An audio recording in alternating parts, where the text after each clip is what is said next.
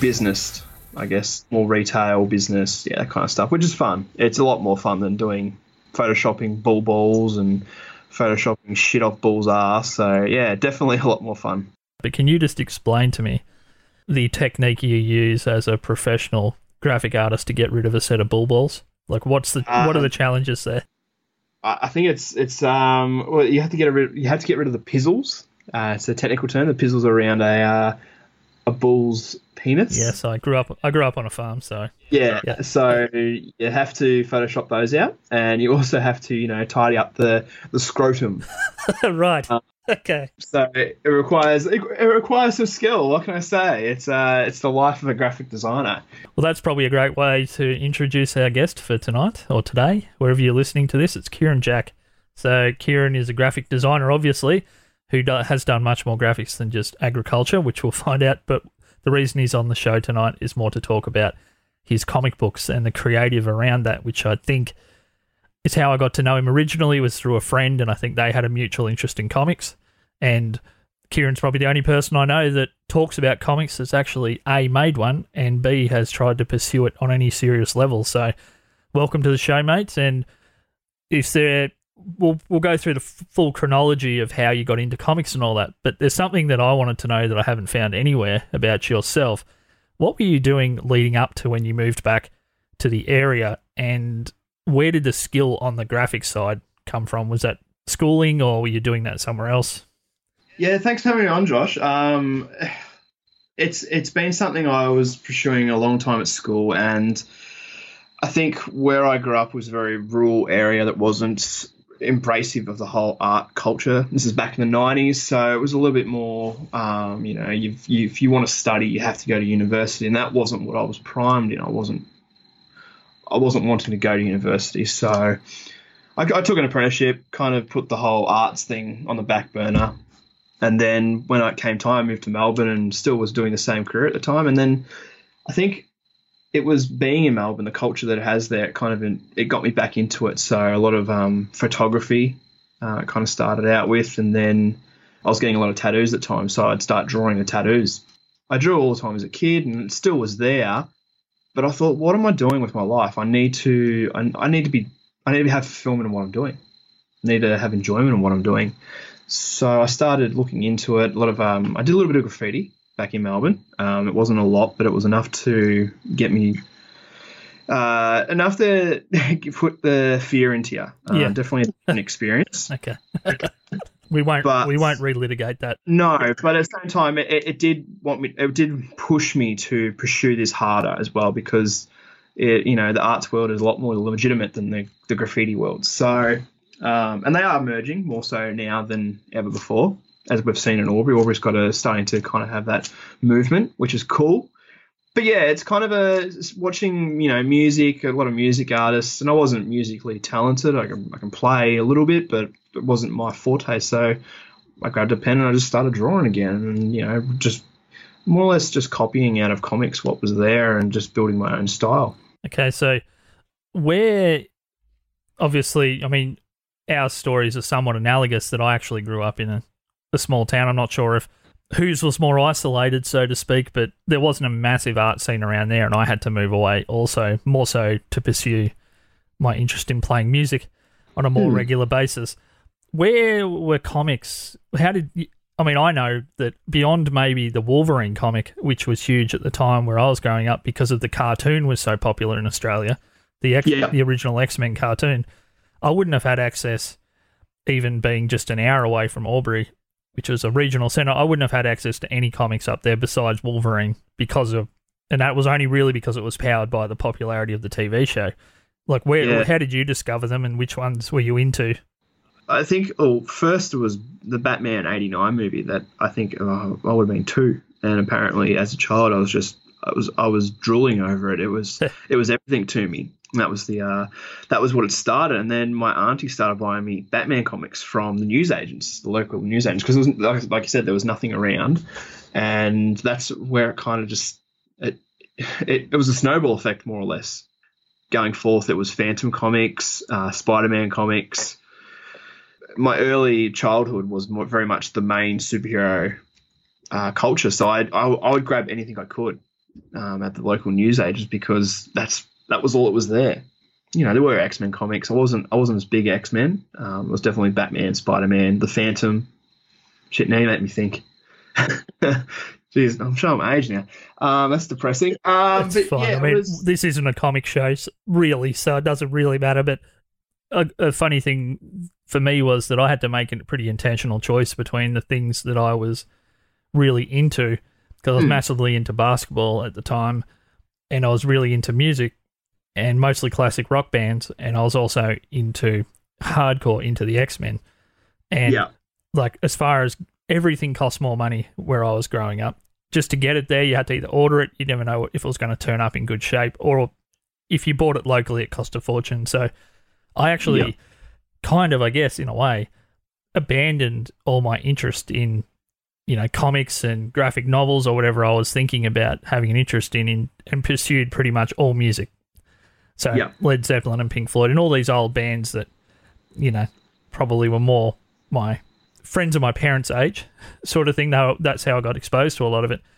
Did you stick with comics, or was it something that floated in and out of your interest over the years? I think it floated in and out. There were reasons why. Like, I think the first reason I stopped... That's like Batman blasphemy right there, isn't it? You're not allowed to give up on the Batman. Recalling it's Batman and Robin, the film, that actually turned me off comics. Oh, jeez. A glowing endorsement. Yeah. I would have been 11, I think, at the time, and that just destroyed me. It was horrible. And I knew what Batman was because I'd read Neil Adams comics and I'd read the Batmans of the 90s, and I was yet to be exposed to Frank Miller's Dark Knight. But, I mean, I was reading some of the best Batman stories from the 90s, and watching that movie was like, that's not Batman. So I think that just, like, it was like a switch. It automatically turned it off. And that's where I found music. I also found Star Wars as well. You know, I dove into that more of that kind of pop culture film. But I searched for a lot more films. But yeah, it really, like, that movie, it left a scar. It's funny you say that because it would sound funny to the younger listeners to this show. I mean, we're not massively old people, but now pop culture, the center of pop culture is partly derived from the comic universe. It's the driver of most of the big franchises that are out there, particularly in the film world, and there's a lot of television based off comics. Those two things, like, people think that Star Wars and Star Trek and Marvel have always been there and they've always been part of that zeitgeist. But for us growing up, the comic world was very separate. I mean, Batman and Superman were probably the only things that were touching, well, at least during the 90s anyway, that were touching on the mainstream. But they weren't a Star Wars level thing. But now that stuff's right in the middle. So how do you feel about that as a comic fan? That it's weird. It's, you know, having a football stadium named Marvel Stadium for me is like, looking at that, it's like, what world are we living in? Because this is phenomenal. It's weird. It is really weird. The best example I can give at the moment is the Umbrella Academy. That's blown up on it's a Netflix show. Yeah, and back in 2007, it was the comic book that was released. So Gerard Way, who's the lead singer of My Chemical Romance, massive fan of My Chem, and that's how it got me into his comic. And that comic it is my X-Men, more or less. It's very much based off, you know, he read Chris Claremont's series in the 80s and it inspired him to create comics. Now, I watched the series recently and I had a very big distaste for it because it doesn't keep in with what the comic book was. There are certain things I didn't enjoy about it. And seeing everyone else, you know, rave about it, it's like, oh, that's cool. You've watched the show and you have an appreciation for it, but there's this great source material that you're missing out on. So I'm probably about to get myself in trouble here, and I'm certainly not one of those people that thinks that's not a legitimate argument. But no, there is certain things about the literary style and the comic style which leans. I mean, it's not as obviously in depth as a novel, for example. Yeah, but there is certain limitations to the medium and certain expectations that a television watcher or a film watcher has that a story will move at a certain pace. So, And absolutely, you're 100% right there, Josh. So when you're, I mean, and it's hard. I know when, like, if I look back, I didn't love anything that revolved around Wolverine until Logan. I thought Logan was a really fantastic movie because to me, they captured the darkness that was always bubbling under the surface of that character.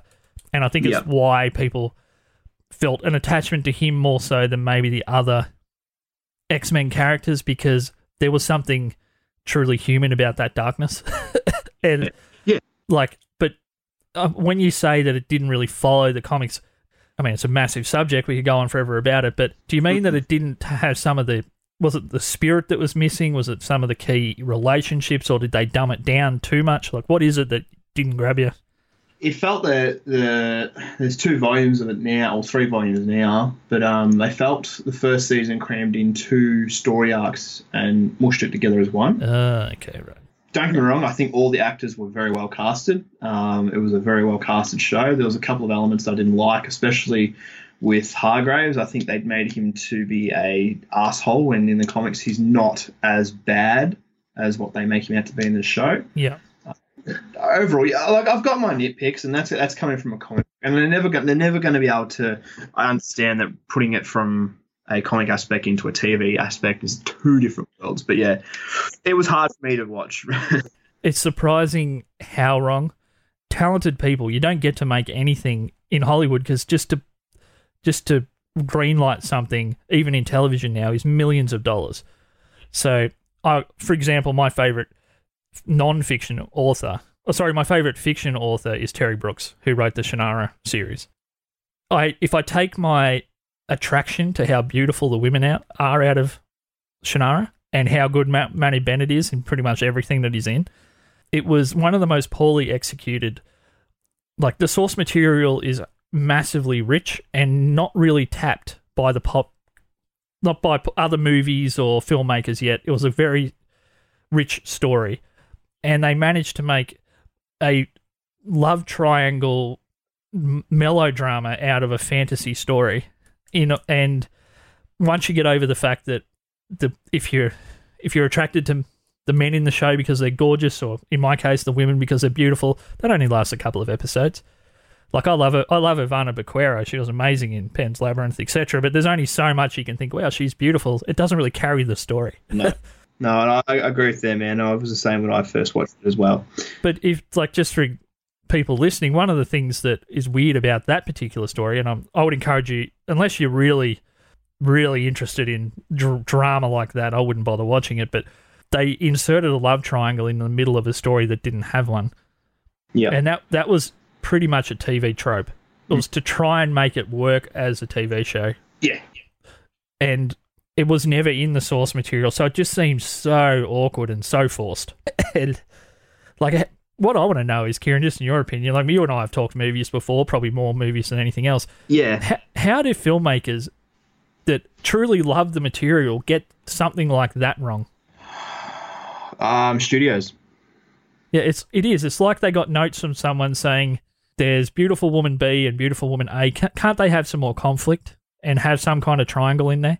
Yeah, I think it's a chemistry that's seeing more and more at the moment, that the studios are putting too much pressure on these creators to produce something that is either a love story, or it just fathoms me on how do I put this? I mean, they're letting these creators come in on board, and they're hiring them for their talent, but then they're stripping away any talent they've got just to plot and pick and nitpick at the creation of a certain character.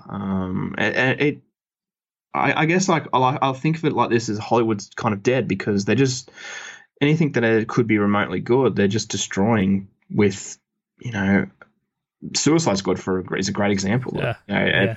Oversaturated trailers and poppy music to try and sell a movie that just was a 2-hour trailer in itself.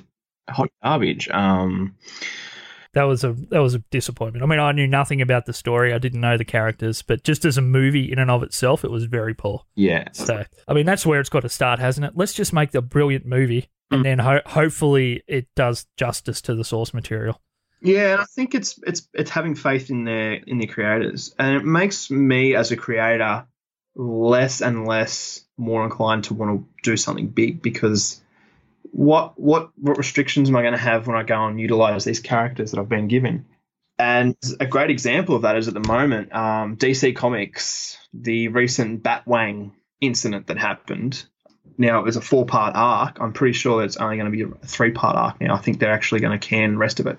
And the artist he does a beautiful work at the art, and to see that go in the toilet just because Warner Brothers, who own DC Comics, are cranky over Batman's Wang being in a comic, it's like, well, have you ever read Watchmen? Like, yeah, I mean, there's Wang in that. There's heaps of Wang in different comics. I mean, what's the issue? Like, and that's the whole creative aspect of people, these big head honchos coming in and taking over. Yeah, it seems to be. Not that I understand the pressures of running a studio, obviously, but it's their moral outrage always seems to be about things that are slightly sexually tinged, when there's a lot of violence that these characters perpetrate to other characters, and vice versa. They have violence perpetrated upon them, which doesn't even register. You'd think you'd be more worried about Batman, being picked up and having his back broken in front of the bunch of 10-year-olds than like some source material you're going to base it on may or may not have a Wang involved.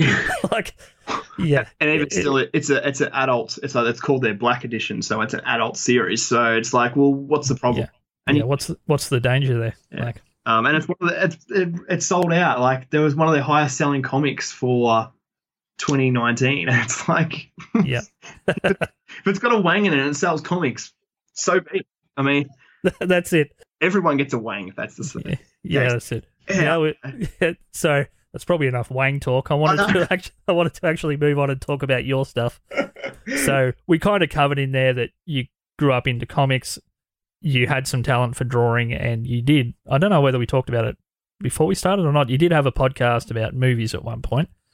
Yeah. And yeah, so let's just maybe cover off on what you were doing up until the first actual comic. So was there anything did you have 2 podcasts or just the one at that point? So I had 2. The first one was The Halftone Effect, which is still going at the moment. It started off as just talking about, comics that are, up in the top ranks of readership. So Watchmen, Preacher, those kind of comics. And it kind of, I was going to a lot of conventions at the time, and I knew of an indie scene, but I didn't realize that it was starting to grow so big. So this was about 2014, and from there I started watching all these indie creators, and I was like, wow, there's actually an industry here, and it's thriving. So I walked up to a couple of them and started talking to them, and I was like, hey, would you want to jump on and do a quick interview, do this podcast? Anyway, so I was able to catch a couple of people at the time. And it's kind of weird because I did that, released it, put it on a couple of indie comic pages, and it kind of blew up because I had a heap of other indie creators getting in contact going, oh, can we come on your show? We'd love to talk about our comic. We've got a Kickstarter coming up. We're doing all these releases, yada, yada, yada. And I was like, yeah, sure, let's do it. So for probably 2015 to 2016, I had booked out an episode of a podcast each week pretty much. And it was great because I was getting indie comics, and at the time I was growing very tired of the comics I was reading in the mainstream, so your DC and your Marvels, because it was consistent reboots. And I was like, well, this is getting boring because they're just rebooting it to get an extra $1 for an issue 1. So, and then I found this other industry, which was the indie industry, and it was not just in Australia, but it was over in America and the UK and in Europe. And so I was getting all these comics, and it was great to be able to talk to these people. And at that stage, I was starting to jump out of the mainstream. I was like, hang on, why am I not doing my own comic? So after all that knowledge that I'd been talking to people about, I was able to utilize that, which was really cool. But yeah, I think it was good to be able to talk to these people, and kind of, it did help build a following, and it did help get my foot in the door. And it still does. The podcast still happens now. It's very rarely though, because comics make money, podcasts at this stage don't, for me. So, which they can. They can, but they mostly don't. Yeah. So I kind of had to make an ultimatum, was whether I continue doing the podcast and try and juggle podcast, editing, promotion, and creating comics. So the comics kind of won out. And, the podcast's still there. I released an episode earlier this week. And it's good fun to do them every now and again. And that's pretty much, they're there to have a bit of fun and talk to new creators and at least get them out there and have a bit of a following for them as well. I've always been of the belief that it's all for one for all, not just one person on top. So that pretty much brings us really to your first release. I know I should have looked this up, Kieran, but I saw so much of it at the time, and I was tracking it all because it was exciting to see someone locally that was doing something. The Talking Bread. It was The Talking Bread, wasn't it? I feel like I'm getting that wrong, but I think that's right. Talking Bread. It was The Talking Bread. Righto. Can you take us through The Talking Bread, how that came about, and then maybe some of the stuff that you managed to pull off through that period? Because I know there was crowdfunding you managed to pull off, there was conventions and expos and multiple issues. So take us through that little journey there, because it was pretty sweet. Yeah. Funny enough, I was a baker before I became a graphic artist, and I was sitting in the studio one night, and I was just like trying to think of something I could do for a story, and it just came to me like, oh, cool, like why don't I do it about my career as a baker, like based on actual characters and stories that happened in the bakery. Anyway, it kind of developed, and this is like 3 a.m. in the morning, and I was like, what am I still doing up? And I'm just like doing all these concept characters and scribbling loaves of bread and rolls and donuts, and I was like, what am I doing? What is this? But it kind of came to the realization. It was like, well, everyone's doing superheroes, so what's different? And in my teenage years, it was very much, I was reading a lot of Jonah Vasquez, who's popular for Invader Zim, but he was doing Johnny the Homicidal Maniac. There was Scud, the Disposable Assassin. There was Walking Dead. There was Tank Girl. I mean, it was all really weird comics I was reading at the time when I was a teenager, and that was my influence on making something that was weird, because that was what I was gelling to again back in my older age. And yeah, I kind of shot a script and some concept art to a mate in America who was actually running his own small production company at the time. And I said, hey man, can you just look at this and see what you think? Do you think this is actually tangible as a comic? And he's like, mate, he goes, this is brilliant. He goes, you're doing something different, and I love it. Anyway, he goes, do it. He goes, just do it. Jump in the deep end and do it. So no experience in creating comics whatsoever, apart from the graphic artist side. I threw myself in the deep end and completely botched up the first issue. Pages weren't ruled up properly. They were done on A4, not on proper comic pages. The cover, I pulled out the cover the other day, and I was like, what the hell was I thinking? It was a schmozzle, but I managed to get it out to crowdfunding. We made, I think it was $1,200 off a $500 campaign. So I was able to get it printed.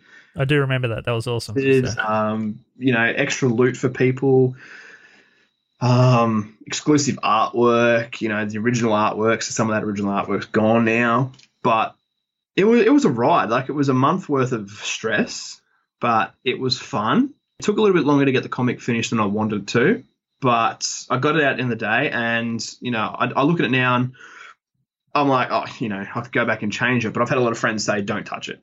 It is what it is. Yeah. It's where you started from, and that's the joy of it. So probably I didn't really do any cons after it was released. So I kind of waited about 6 months because I was in the midst of it. Still getting used to it all, really. Just with that process, can we just maybe talk quickly about when you went to crowdfund the idea? Did you have it on spec only at that point, or had you actually drawn some of what you wanted and also had a story happening? Yeah. Because can you tell us a little bit about, you said that you based it on some real characters, and I'm thinking I can't really, although I don't want to bog us down too much, I don't really want to let you go by telling us maybe one funny story that was based on real life. Well, I have to be careful because there could be little, that are... Yeah, but I mean, you could tell it through the lens of the characters in the comic, obviously. The Master Baker might actually be based off a character I worked with. He was a very interesting character. Yeah. But a lot of the characters there are references of people that I've worked with. They are characters in themselves.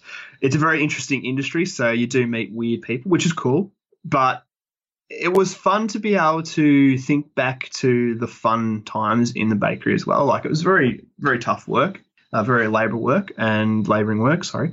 And it was good to be able to think back in the good times and the fun, silly things that happened in the bakery, and utilise that and kind of build these characters, this world. What's the normal hours for a baker, just for someone that doesn't quite get what a baker does? It can range from 11 p.m.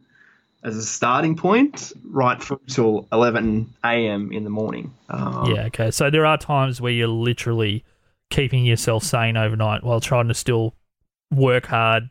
Absolutely. Yeah, try and have fun, even though you're maybe working with a very limited skeleton crew, so to speak. Yeah. You know, there was water fights, there was dough flinging at each other. I think someone wore a container of tomato paste one night.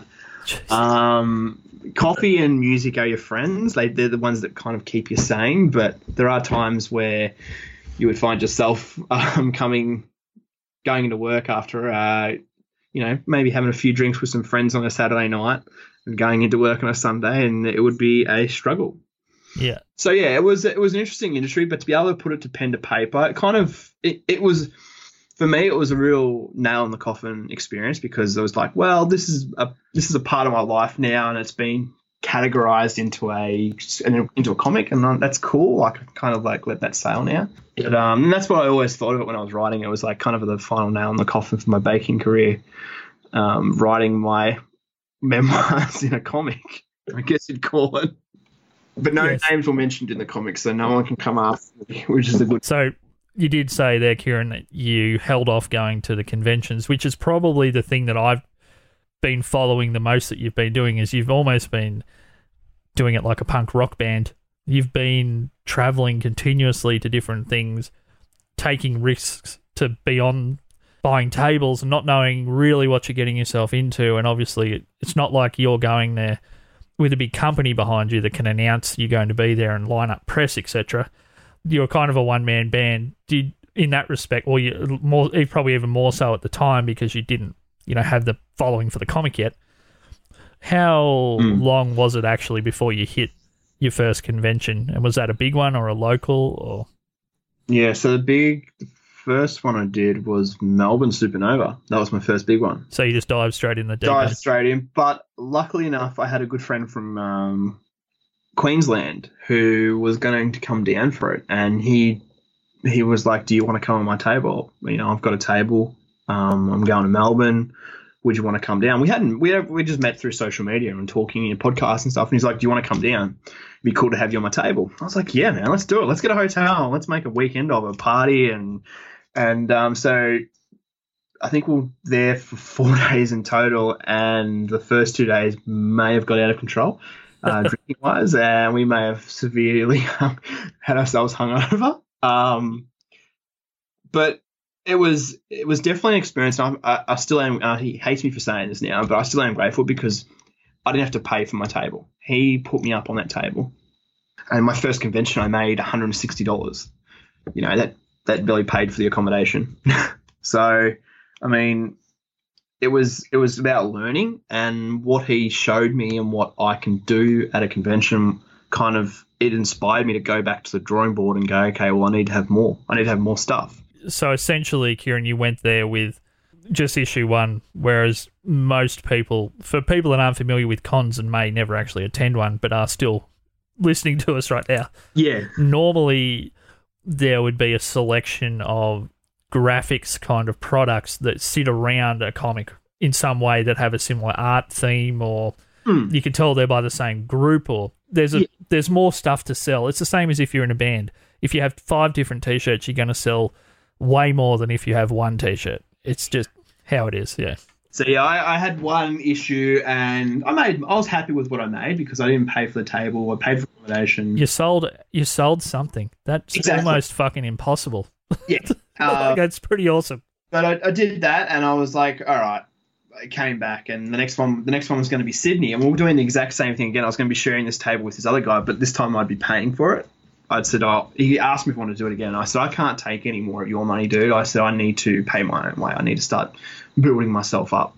So came back, jumped in the studio, pumped out some fan art prints because that's massive in the convention circuit.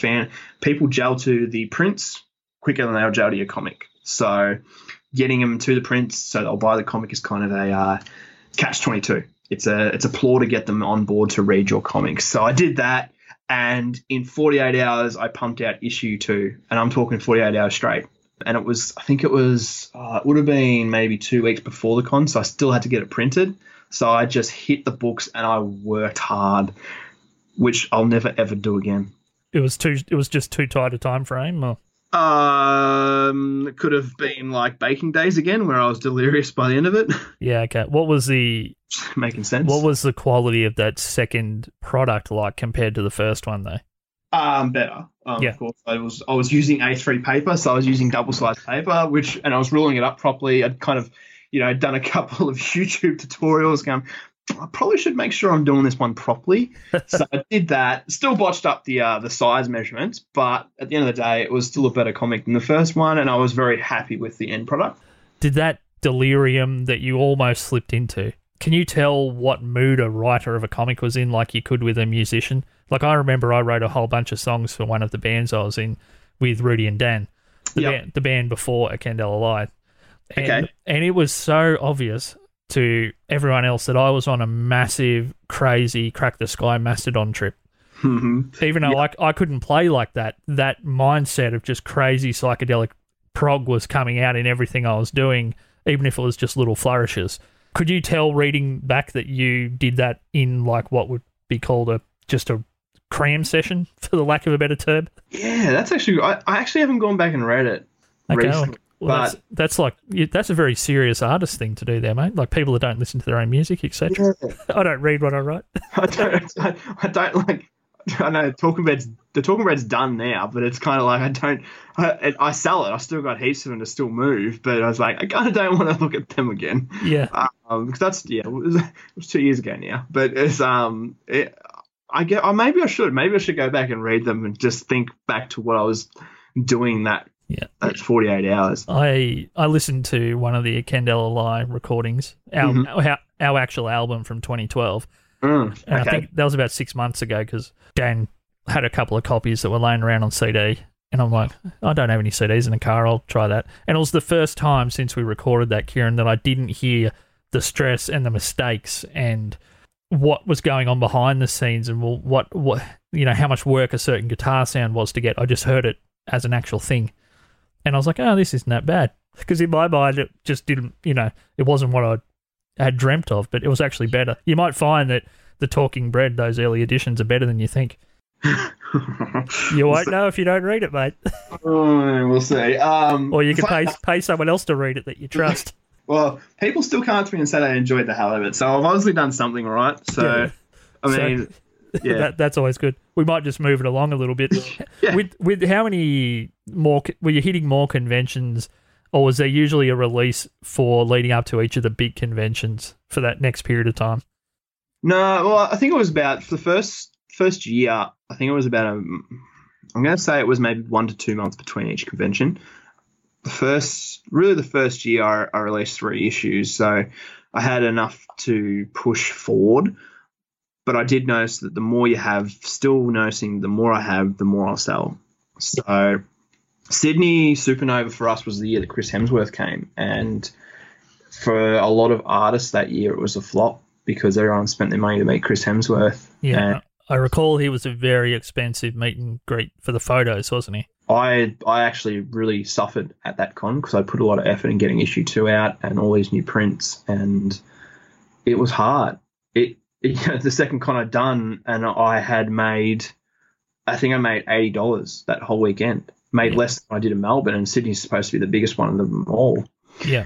And it was, the drive home was hard because I was racking my head out going, well, what did I do wrong? Because I knew content and I was at the table and I was talking to people and interacting with them. But after talking to a lot of other creators, it was just the general consensus that people weren't spending because they were there to see Chris Hemsworth instead. And he was so expensive that was all their spending money. So that was kind of like, all right, here we go. I've got to get back into this and do more. So next one came around a month later back in Melbourne at Oz Comic Con, and I had more stuff out. I had more prints out. I didn't have a comic. I kind of thought, no, don't do that to yourself again. You can kind of release issue 3 later on down the track. But yeah, they were more or less maybe 1 to 2 months apart in the first year for me, which was good. It helped to go back to the drawing board and get more stuff done. Start learning what was working and what wasn't working. Just before we move on from that, it sounds like you can really remember that Sydney Con, and probably not for the right reasons. I remember Rudy, our mutual friend Rudy, and hopefully he won't mind me saying this. I remember him saying to me just randomly, no one who's famous from a Marvel movie should charge more than Stan Lee to get a picture with them. Absolutely. I always remember that. I can't even remember, honestly, just where we were or why it came up, but I think we were looking at the cost of going at the time and how much Hemsworth was charging, and it was just mind-boggling. And that's the thing. People were even saying it to us, like, oh, we're not spending any more money because we've just spent it on Chris Hemsworth. And it kind of was a kick to the teeth, because it's like, oh, if we've paid all this money for this table, we've paid the company this money, and we're not seeing any return on our profit, or we're not seeing any return on what we've spent. And it was hard. But if I was to jump forward a year, the next Supernova it's been my best convention to date. Was that Sydney or Melbourne, that one? No, it was Sydney. So that was a year later at Sydney Supernova. I had one of my biggest ever conventions, and it completely blew my mind. And I was just like, I looked around what I was doing differently, and I looked at the guests. There's still a lot of guests there, but I think I had a reflection on myself more so. I was like, okay, you've known that the last one was so bad that you kind of came to this one and you knew you had to work harder to try and achieve a better outcome. And I did. Like that, by the end of that con, I was wrecked. I know the last day I did it by myself because my partner had gone, she was traveling overseas. So I had to work hard, and I was doing commissions and trying to talk to people, because that's the biggest thing. You've got to talk to people. You've got to interact with them. And the great thing about the prints, and I don't know if you've seen the walls, Josh, when you've been to the Albury one, and if you've seen my photos, but yeah, I have, the wall's covered in fan art because it draws a crowd in. And that's the way you get them. You kind of interact with them, going, if there's an Animaniacs print or a Ren and Stimpy print, they'll come in and it's nostalgia, and they're kind of drawn to it like a fly to a light. I'm not sure if you know Tristan Tate, but he's a good friend of mine, and I've known him for a long time. He's an illustrator, and I mean, he's always been doing this stunning work, but maybe 6 to 18 months, probably between 12 and 18 months ago, he decided to start drawing these incredibly intricate Nintendo characters. And I just saw just the amount of, like, he was doing it mostly through Instagram, and I think he might have even done some of them live on Twitch, so you could watch him actually do it. And just the amount of buzz around different things he was putting out after that, you could tell that he saw that as a channel of, it's fun to do these, they're challenging, it shows how, like, the level that I'm at as far as a talent, but it's also something that people instantly know. And so do you think that if you hadn't have had that insight that, I really need to get the fan art stuff done, and I'm assuming you were designing and drawing those yourself, or is that? Yeah, no, they're all. I'm doing one right now as we speak. I'm doing a Darkwing Duck one. It's all my original art. It's all I take my weird interpretations on those characters. Do you think, minus that insight, that the cons would have worked for you going forward? Do you think that was a key insight into making that stuff work? It's a key insight. I swear by it. There's a lot of controversy in the creative world, in the indie comics, about doing prints. Yeah. And I'll argue till day D that it's the fact of the matter is that it pays for the booths. It draws in a new audience. Those people that buy those prints, I've had return sales on my web store for comics. I've had commission work out of it. It's people say, oh, it's wrong because you're stealing. It is and it isn't, because the studios and all that see it as, it's kind of an art book. It's selling their work. People are going to go back and buy the comics. They're going to see that. They're going to relate to it. A kid's going to come out to and buy it, and they're going to go and buy they buy the Spider-Man print. They'll go and buy the Spider-Man movie. It's a win-win situation. It's probably if you blow up too big and you're doing it, if I'm doing it at San Diego Comic-Con and Marvel walks past and they're like, oh, hang on, buddy. yeah, this isn't the right place to be doing that.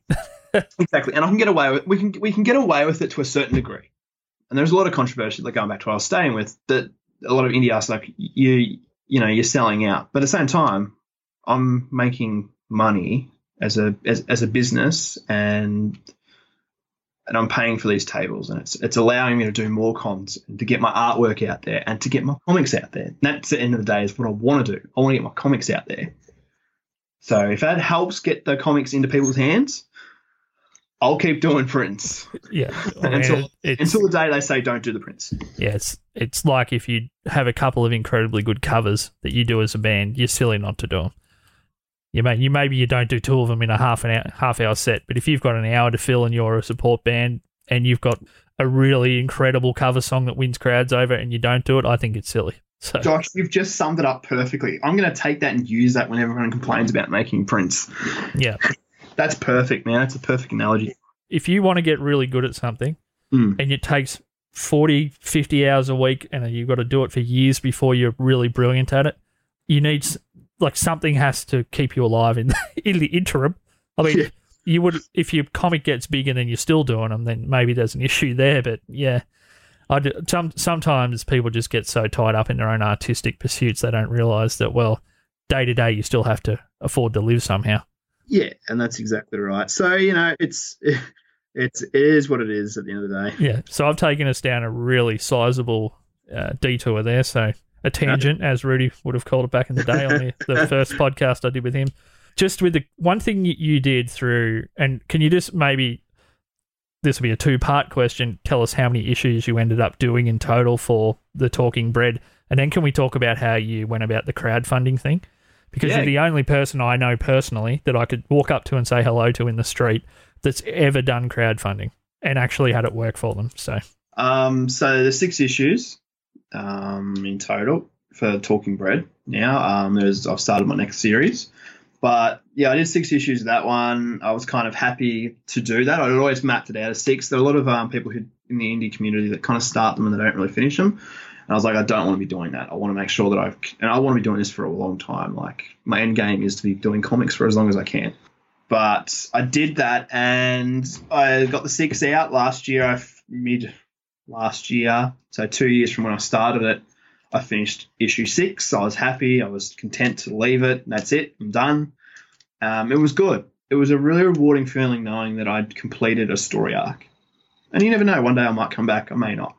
But I know that story is finished. But moving forward into that, it was the crowdfunding. Everyone that I was talking to in the podcast, they're all doing crowdfunding.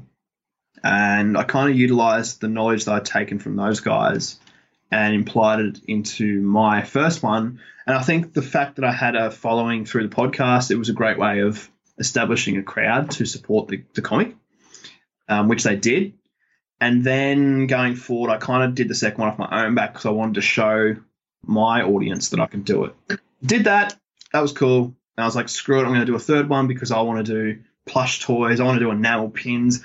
I want to do stuff that I can't afford to pay for out of my own pocket. But because it was still early days, I was like, but I could do it on crowdfunding. And I went to Kickstarter the second time. By that stage, I had been working for an agency, and I kind of picked up some new skills in the arts world, and I was like, okay, I'm going to apply this into my Kickstarter. Did that, did a higher goal because I had a lot more stuff to produce, and in the 30-day period, it was funded again. So it's really stressful because those first 2 days are really busy, and then it's called the dead period. So it's just quiet. There's very little action happening. Well, sorry, that's a week. Usually the first week's really busy, and it's the second 2 weeks are dead. So yeah, it was those 2 weeks in between that are just dead. Yeah, right. And that's a common term in that business, the dead period. Yeah, the dead period. Wow, you've got to have had a lot of really stressful weeks leading up to something to ever call it the dead period. The dead period. It's like the retail period when, after Christmas when no one's shopping. And you wonder how you're going to make it through to next Christmas. And don't ever do a Kickstarter in February. I learned that the hard way. Is that when everyone's credit card bills are due then, are they? Yeah, pretty much, and no one wants to support a Kickstarter in February.